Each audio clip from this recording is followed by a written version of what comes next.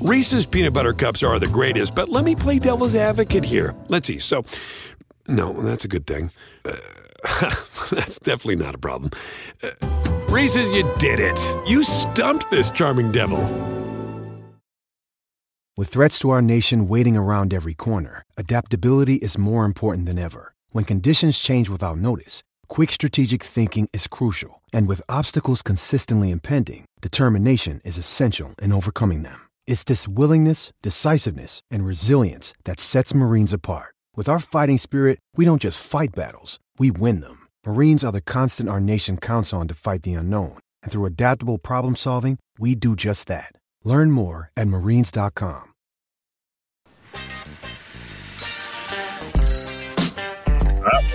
The Edge. I'm Jay Croucher, back from White Sox baseball. The Betcast I did the other night. I'm here with Drew Dinsick.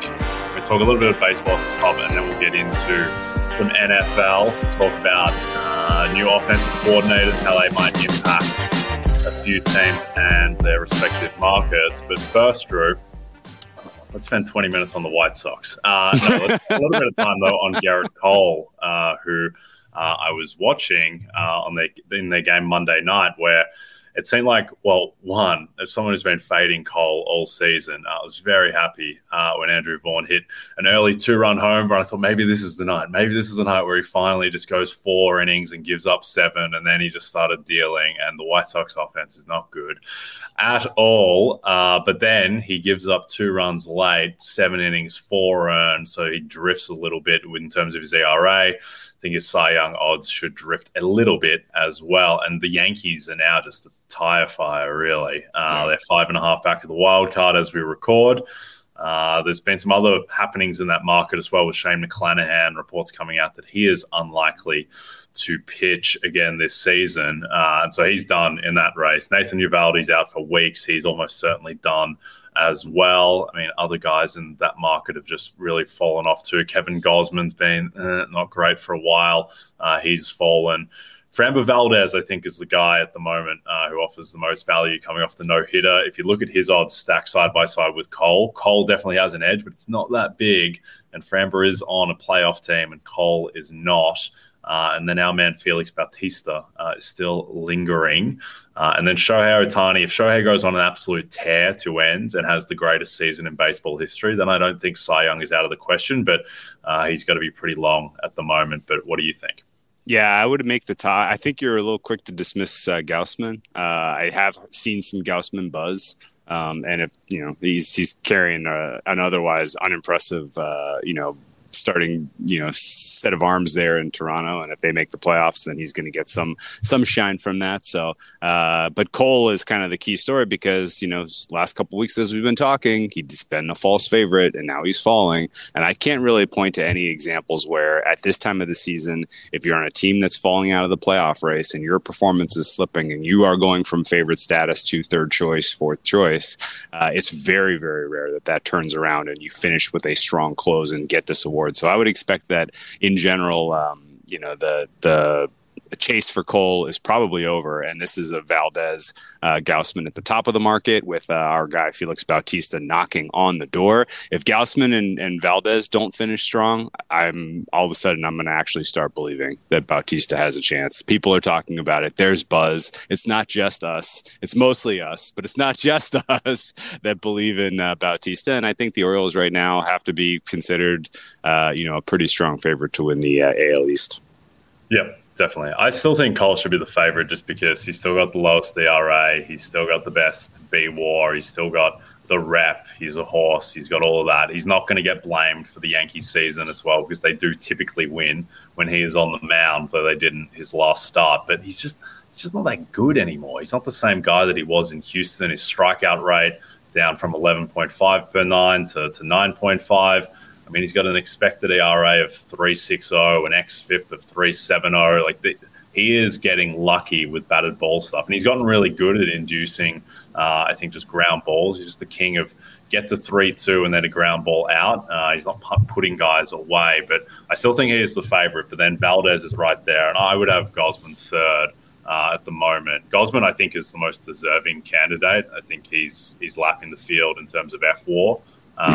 and his underlying stuff is the best of anyone, but I just don't think that people have bought in enough to the advanced stuff with pitches. I think back to a couple of years ago when Robbie Ray won the award, when he was, I think on merit, he should have come like 8th, and he won going away just because ERA, strikeouts, and that's just what people look at. So I think Cole is the front runner, but I'd have Valdez second and gaining, and I think Valdez is a worthwhile bet at pretty much every price in the market. He's in the plus 500 range. Gosman, Williams, and then Bautista. I mean, there's still some Bautista 100 to 1 out there. I just can't have that. That's too big. He should. I think he is. To me now, he's clearly, I think, the 4th favorite in the market in a pretty weak field. So hopefully Cole gets lit up for 6 earned runs and the market becomes chaos, because that's where the most opportunity rises. All right, before we get into Nathaniel Hackett and the New York Jets with the NFL season quickly approaching, now is the perfect time to get your RotoWorld Fantasy Football Draft Guide. Get ready for your draft and stay one step ahead of your league during the preseason with updated player rankings, profiles, projections, mock drafts, and more.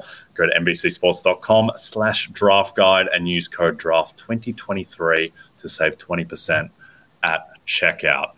All right, let's talk about my beloved New York Jets. Obviously, huge changes in the offseason. Aaron Rodgers is the quarterback. Don't know if you knew. Nathaniel Hackett is the OC.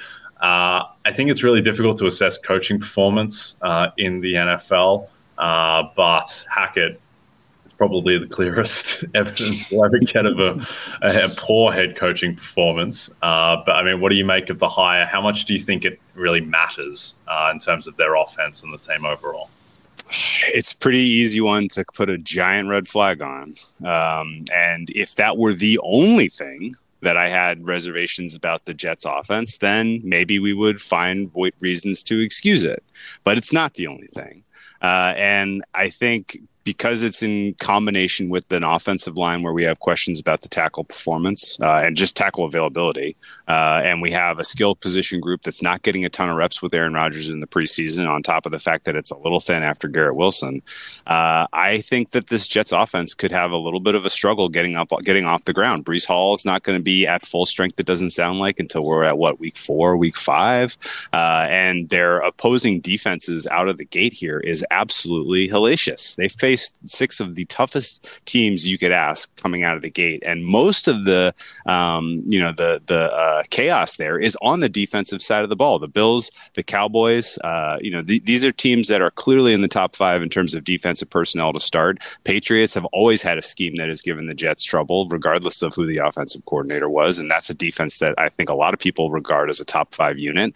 And you kind of round out this mix with a Denver, who, to me at least, has top 10 personnel, and then the Philadelphia Eagles is probably the first game where you have kind of an equal level of talent with your offense and their defense. So that's probably going to be the bellwether. But that's week 6. You could be 0-5 at that point, or 1-4, and the pressure is going to turn up pretty quickly, I think, on this Jets team. Now, if we talk about Nathaniel Hackett specifically, he's only ever called plays besides last year when he was the offensive coordinator, I think, for 1 season in Jacksonville. He had the play calling responsibilities. It was an uninspiring overall offense in terms of creativity and really getting things done. They succeeded largely because a bunch of their defensive players popped and they had a really easy schedule. And I don't think that that's necessarily comports well with the Jets succeeding offensively, considering how difficult their schedule is. And really, the Hall of Fame game, you cannot realistically take anything away from the Hall of Fame game preseason wise.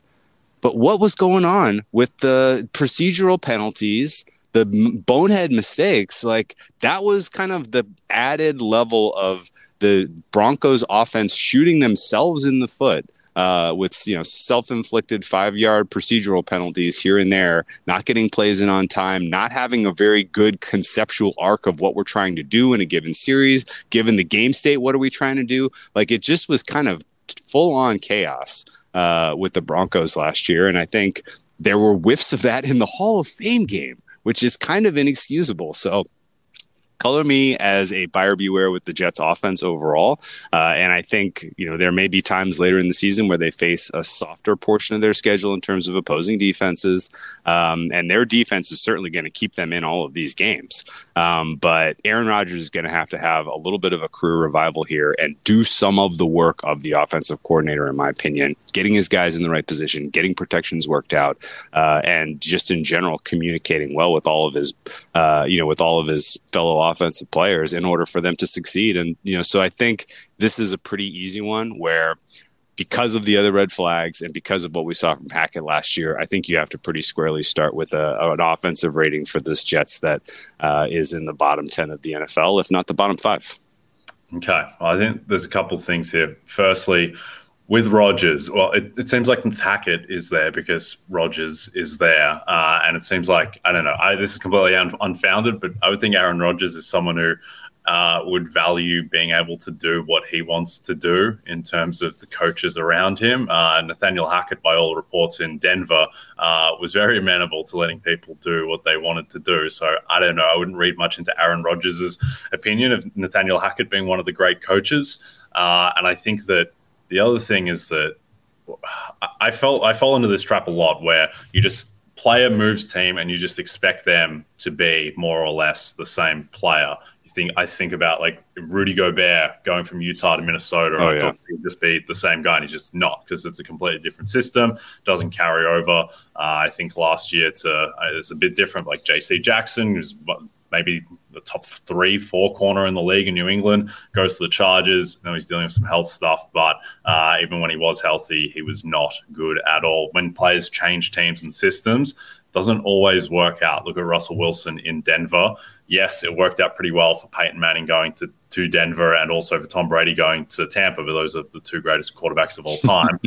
Rodgers is in that discussion as well, but I think that with the questions on the offensive line, with just the youth of the offense, with Nathaniel Hackett, I'm not 100% sold on the offense. And I think as well, when you're relying on your defense to make you elite, that's not what you want year to year, which we've talked about. Defense is just more variable. It's more dependent on turnovers and fumbles and that stuff. There are huge elements of luck involved in that. So, look, I think the Jets, they should be a playoff team.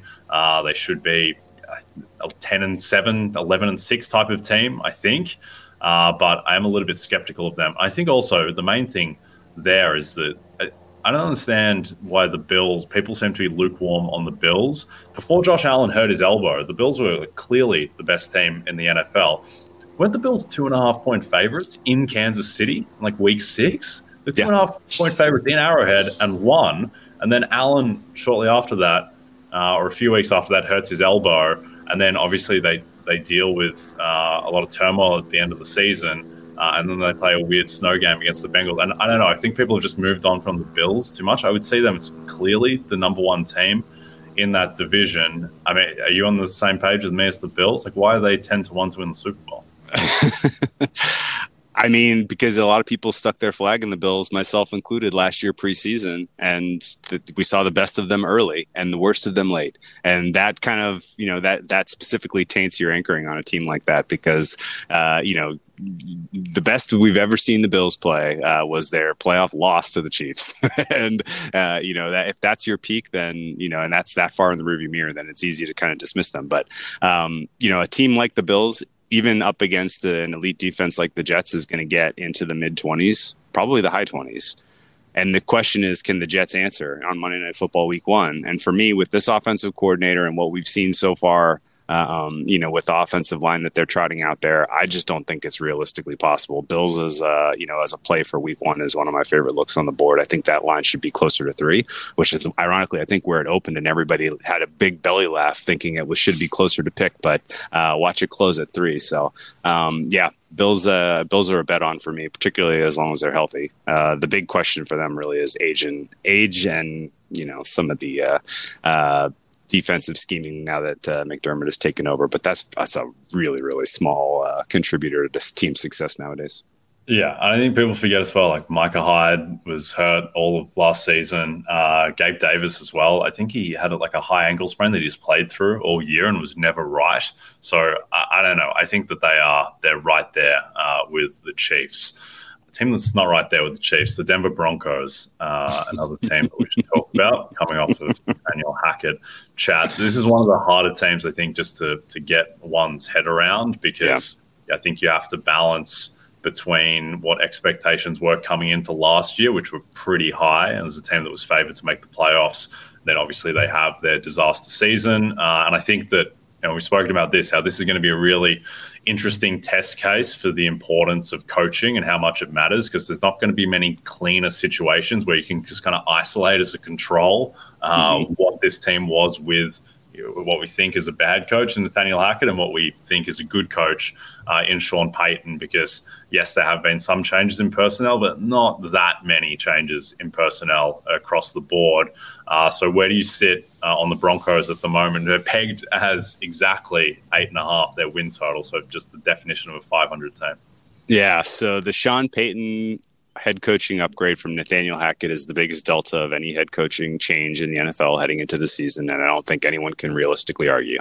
If you want to make yourself sound smart with an early season take, it is that the Broncos offense is going to look substantially better than what you remember about it from last year, because last year they were in prime time so much in the first half of the season, and everything that could go wrong did go wrong, and people kind of just decided, well, they stink. And Russell Wilson's washed, and this team is not very good offensively. And the reality is it's somewhere in between what was expected from last year and ultimately what people think of remembering the beginning of the season. Now, Sean Payton, he's going to have the ideal start to the season hosting the Las Vegas Raiders, in my opinion. The Raiders are an incomplete defense.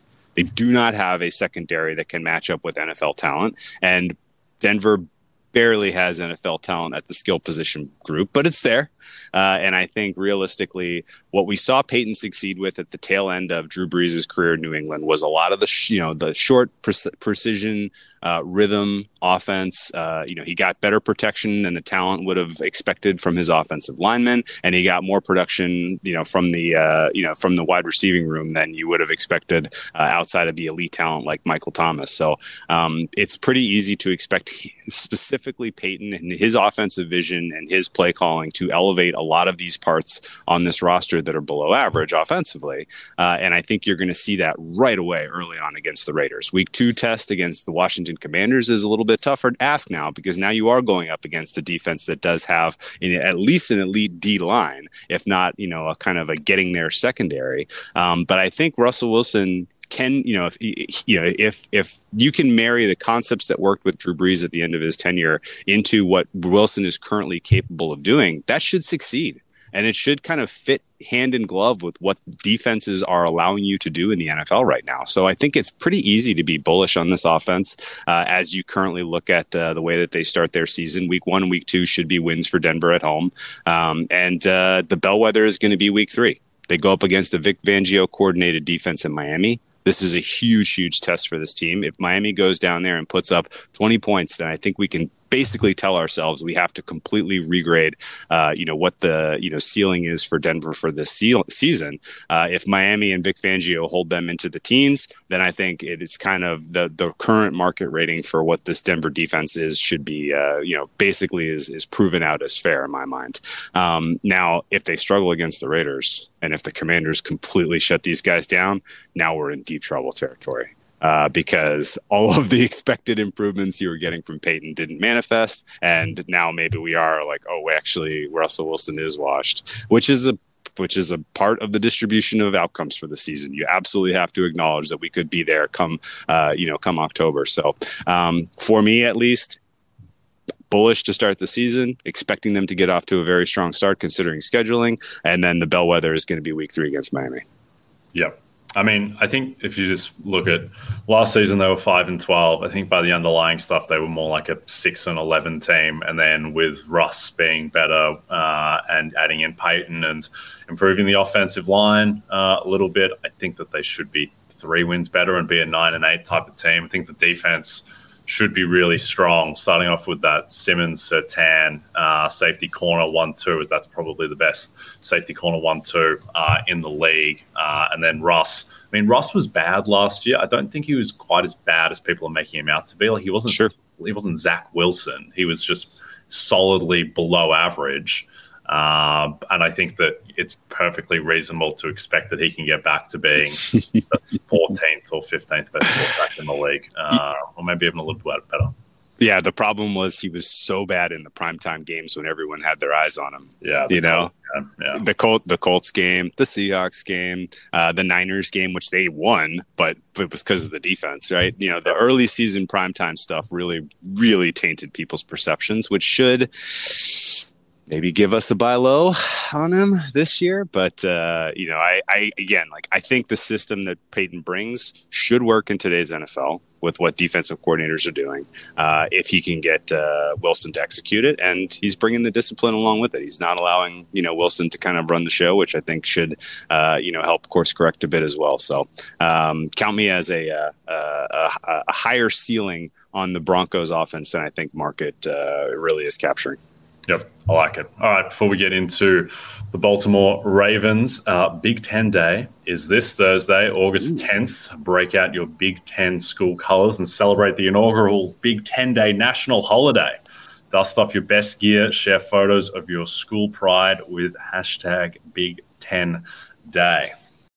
With the Wells Fargo Active Cash Credit Card, you can earn unlimited 2% cash rewards on purchases you want and purchases you need. That means you earn on what you want, like trying out that new workout class, and 2% cash rewards on what you need, like a foam roller for your sore muscles. That's the beauty of the Active Cash Credit Card. It's ready when you are, with unlimited 2% cash rewards. The Wells Fargo Active Cash Credit Card. That's real life ready. Terms apply. Learn more at wellsfargo.com/activecash.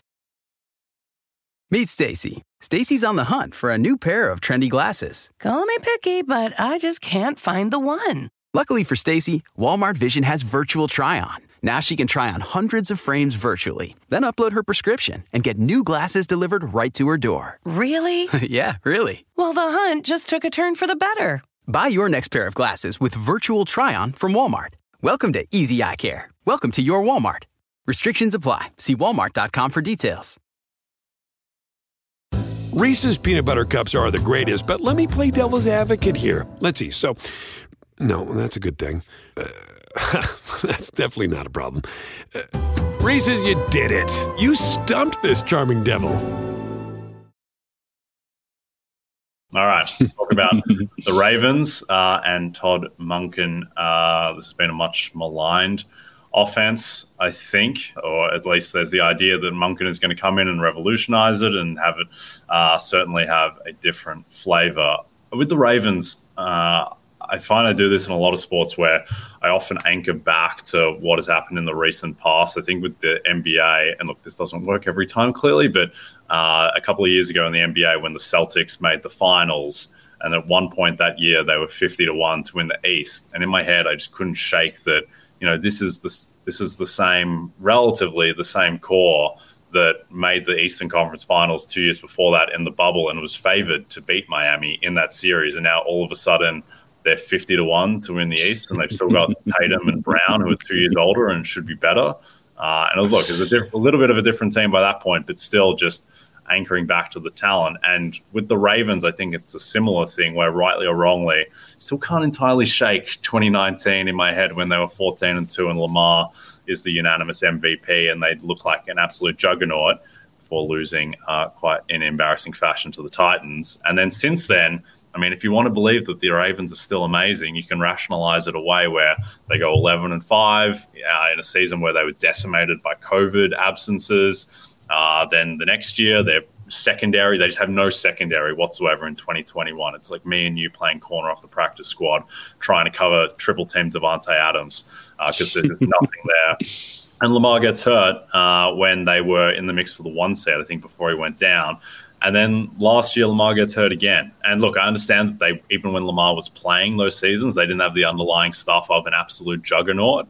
But now they have a lot more at the skill positions. They have Todd Monken in. What do you think he does for this team? This is a really complicated one, and I don't have the answers at all.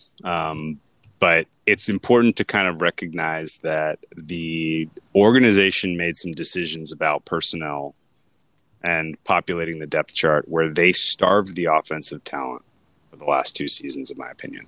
They did not really give them an opportunity to grow, to develop, to particularly to expand on the improvements that Lamar himself has made as a passer. And it was frustrating to watch. You saw that the pass protection and really just the offensive line overall kind of died, it dried on the vine. It was not anywhere close to what we saw in the 2019 season, which was such a huge anchor for that offense. And it was time for a change in terms of scheme and time for an investment in skill position players to supplement the deal that they got done with Lamar Jackson, which has there's enough there that you should expect some serious improvement overall with this offense. Now, the red flags for me are the guys they brought in to really answer the call from the wide receiver standpoint, I think are all a little overrated. Zay Flowers might ultimately end up being your wide receiver 1 by the end of the year in terms of a guy who can actually make game-breaking, plays as a receiver in today's NFL.